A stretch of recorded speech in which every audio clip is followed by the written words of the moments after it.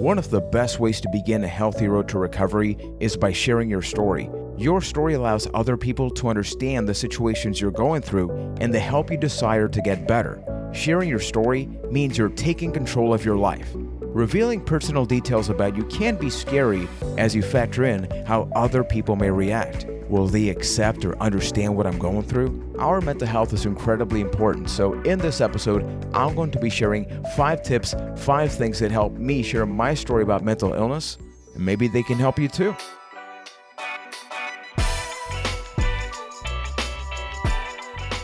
Welcome everybody to the 10th episode of Happy to Fail, this incredible journey where you and me show that it's okay to make mistakes. It is okay to live with mental illness. It's okay to be challenged by life each and every day. What matters is, what are we going to be doing afterwards? What do we learn about that event? What do we learn about that experience so we can apply it to everyday life? And I love to sit down here with you each and every Monday so we can make each other just a little bit better, because we all have the potential to grow each and every day. My name is Juan Velascourt. I am from Puerto Rico, and I'm a proud person with lived experience when it comes to mental illness. And I feel like as time has gone by, I've told my story very differently, because when you think about what Juan was like 5 years ago, maybe I hadn't achieved certain things. Maybe I didn't contemplate, who am I talking to? What do I want to get out of this person? What is my type of relationship? If it's a coworker, if it's a friend, if it's my mother, if it's my wife, which chapter of my life do I share in order for that person to be able to comprehend the ways that I need them to support me? This podcast is a personal journal into my life, and I hope that through me sharing my story, you're motivated, or you can help motivate your loved one to seek help, to seek support, because so many things happen in our communities. You look at YouTube, Attica, a YouTuber, a young person that many people thought he had it all. He ended his life because he felt alone at the end of the day. So let's use this as an example that we can never do enough for suicide prevention. So if you're going through something, please do not hesitate to contact the National Suicide Prevention Lifeline at 1-800-273-8255 or visit suicidepreventionlifeline.org. Please. More things keep happening in our community because we have so many problems, so many emotional barriers. We can make a change. Make that call. And if you're from Puerto Rico and you want your support en español, gente, comuníquense con la línea Paz de AMSCA at 1-800-981-0023. They, just like the other one, simply want to help you. So if you've had a chance to listen to previous episodes, in addition to this podcast, a large portion of my life is dedicated to sharing my story, or specific parts of it, because of my job. I'm a public speaker. I like to think I'm a motivational speaker, because I hope that people get something out of that, right? Where I'm talking about these lived experience, terrible things from the past, but I'm no longer that person, right? But I want to quickly share a terrible anecdote, but I married this person, so even though this is the opposite of a strategy, this is the opposite of what I'm about to reveal later, I'm never going to shy away from revealing the awkward moments of my life. So I met my wife about a decade ago, and it is incredible how everything is tied together, because her and me, we both want tickets to see the second Transformers movie, and this is how small the world is. The location that I'm recording this podcast episode, the owner of this place is the owner of the very same company that sponsored those free tickets for the second Transformers movie. So even when I rented this location, the first thing that I told the owner is, I don't know if you realize it, but I'm married because of you. And you can imagine the reaction that he had, but just a little quick anecdote. But even though we both went to that premiere, neither of us had a chance to really talk to one another. But we did find this thing called Twitter, which the next podcast episode is going to be all about social media. So keep an eye out for that one. But there weren't a lot of people using Twitter in Puerto Rico. So we both just started having casual conversations, and we realized that we had a lot of interests in regards to movies, video games, life as a whole. And she was one of the first people in Puerto Rico that I developed a relationship with past, "Good morning, how are you?" And even something as simple as writing a tweet, 140 characters, never forget the origins of Twitter.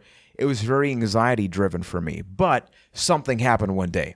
Nicole sent out a tweet saying that she wanted to play a particular video game, which I also happen to have, and we could play it online together. So I'm desperately going around the room trying to find the video game. Long story short, I get the game, and then she asks me, hey, do you want to talk on Skype? And that was a big deal for me because it was one thing to write, but it was another thing to be able to talk, because I feel like that would expose a lot of my weaknesses. Even though at that point I was already going through multiple changes, I had dropped a couple of pounds. Rest assured, I was as socially awkward as you can probably think I was. So we go on Skype, and for whatever reason, this must have been around 10, 11 p.m. at night on a Saturday or a Sunday, it was around summertime, I just revealed everything about my story with her because I guess it was my comfort zone for me to talk about my lived experience.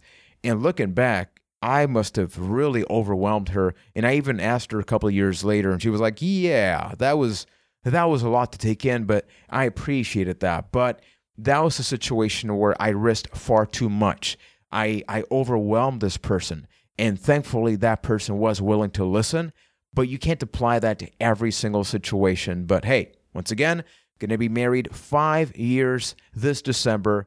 So sometimes good mistakes lead to positive results. So with that being said, let's begin to share the tips that I use to begin to share my story. And at number 1, ask yourself, what do you hope to get out of sharing your story? And we sometimes as human beings love to talk and talk and talk and talk. But then 2 hours later, you think to yourself, so what did I hope to get out of that?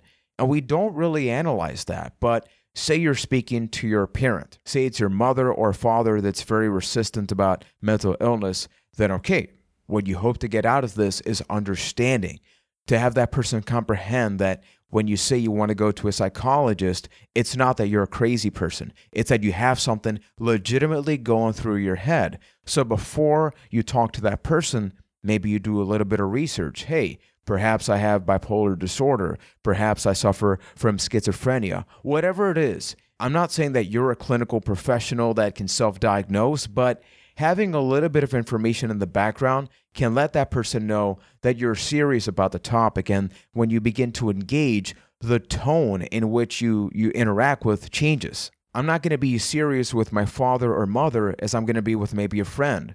Say the context is a college campus.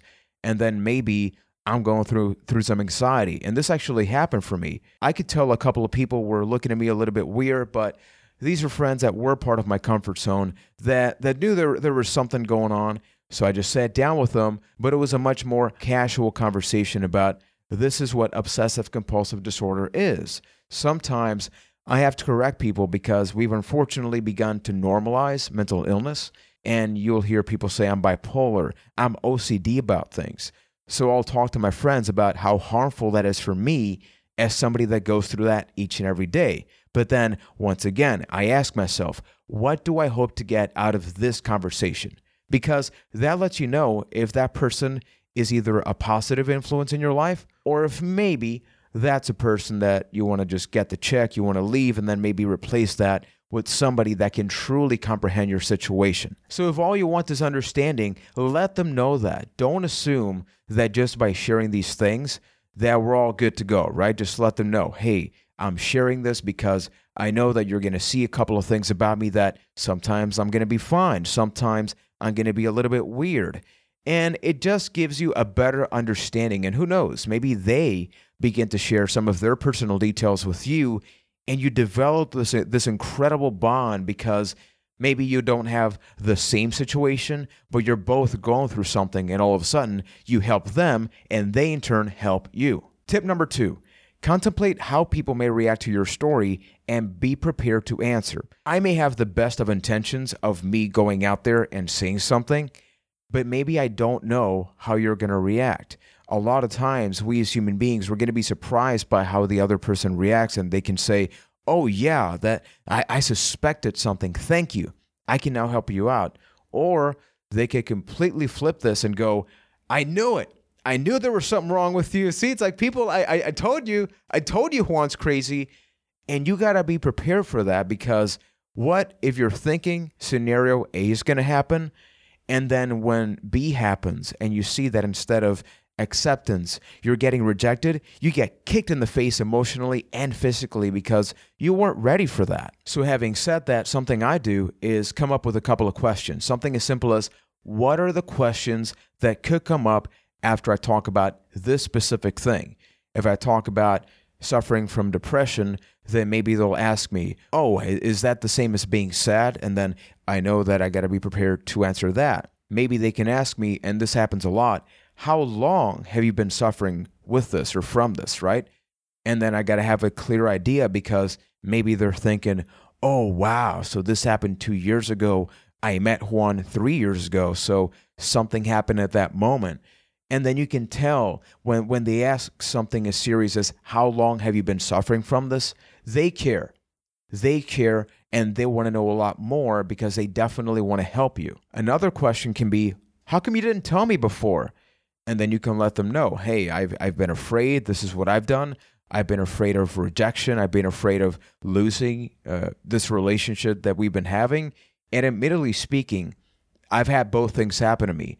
I've had more positive results than negative, but I have had people in my life that when I open up my book and they begin to see into it, they're like, no, I'm good. I can't put up with this. I have enough problems in my life. And honestly, I don't take it personally. I would love to be able to still talk to those people, but I have no control over others. I have control over myself. This is a key question because they could just straight up ask you, how can I help? And that right there, if part one is you seek understanding of the situation, then part two should be, okay, I have shared this thing about me.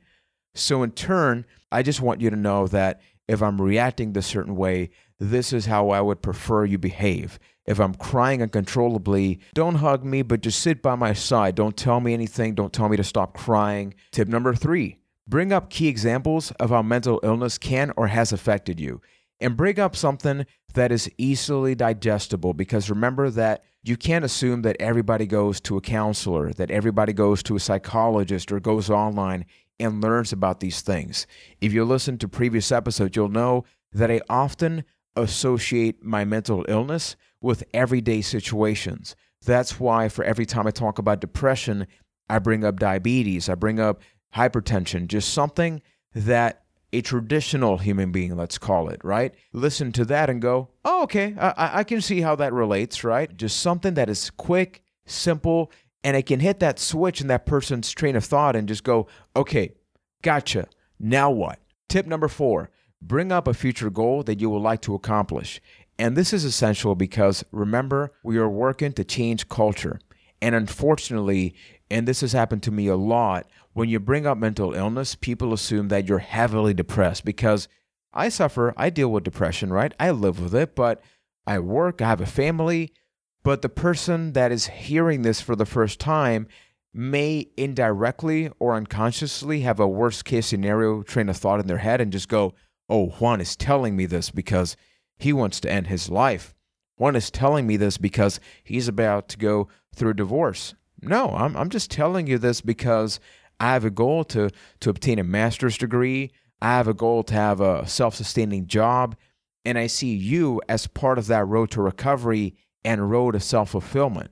And just by sharing something as simple as that, once again, you hit that switch in people because the switch was on the emergency crisis hotline, but then it switches to, oh, they just want me to become part of their team. I'm actually going to be helping him, not necessarily with mental illness, but I'm going to be helping him with his wellness, mental health, being proactive and things like that. And tip number 5, and perhaps the most important one of all, and I can summarize this in 3 words.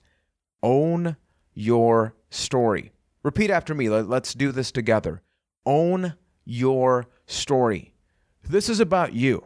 This is about what you're going through. So own it.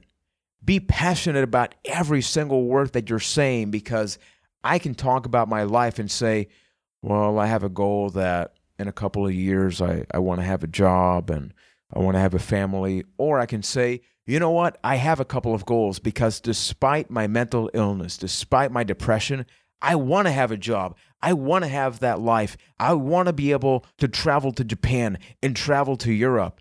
And I'm not saying that we always have that motivation, that we always have that energy to share the story like that, but work towards it. Always work towards owning your story, from your posture to where you decide to share it, to how you say it, to how you end it, to how you begin it. Imagine that this is a movie that has three phases. It's got the beginning part, right, where you want to lay down the initial parts of it, where maybe you began to suffer from mental illness. So you're going to dedicate, if it's 20 minutes, maybe dedicate 5 minutes to the origin story. But then you have the middle part. This is where the conflicts come in. This is where the source of motivation comes in, because you're beginning to overcome the mental illness. So think to yourself, what am I going to say then at that middle part? This is going to be 10 minutes. It's going to be the meat and potatoes. It's going to be the primary thing that when we go to the climax, the conclusion, this is where in the action movie, you see the fireworks, the cars are flipping. Oh my goodness, what is happening? Bruce Willis, don't walk barefoot through the glass. This is when that comes up. How are you going to own that story? And you do that because you share the beginning, you share the triumphs that you hope to achieve, but then at the end, you say that you're walking towards that. You're making strides to head towards that goal, because people see that you're not only dreaming it, you're achieving it. You're working towards owning your life and owning your goals. So those have been the 5 things that have helped me share my story. And I always think about this. It's going to change depending on the scenario. Sometimes I talk to mental health professionals in workshops. So I changed that to a more clinically focused approach, right? Because they want to know exactly what's going on in the head. But if I talk to a family member, maybe instead of talking about diagnosis, I talk about my feelings of abandonment and bullying, right? So I'll rarely talk about obsessive compulsive disorder there or depression. I'll talk about, hey, whatever I'm suffering from, people are moving away from me, and that makes me feel bad, because the caregiver, the parent, the uncle, I want them to just be there for me, even if they don't understand or comprehend the mental illness. I just want their companionship, and above everything, the understanding. But these are the 5 that have helped me. So if there's something that has really helped you and you think I should do a follow-up episode sharing any of that, don't be afraid to contact me by going to Twitter, Facebook, or Instagram. Happy to Fail on all of the above. You can also send me an email to juan@happytofail.com. And remember that, as I mentioned at the very beginning of the podcast episode, the next episode, episode 11, time is going by way too fast. We're going to be talking about social media and dividing the one topic into 2 segments. Segment number 1, how social media has benefited me. I just talked about the fact that I met my wife through social media. So that is a very positive thing. But in a very toxic time where people are fighting amongst each other, we're in the very middle of it. And it can be very bad for our mental health, for our emotional well-being, if we don't really navigate through all of that. So if you like this podcast, consider leaving a 5-star review on Stitcher, Apple Podcast, Facebook. You can actually go to the Facebook page and leave a review there. That will greatly help. So up until next time, thank you for listening. Take care. And remember, own your story.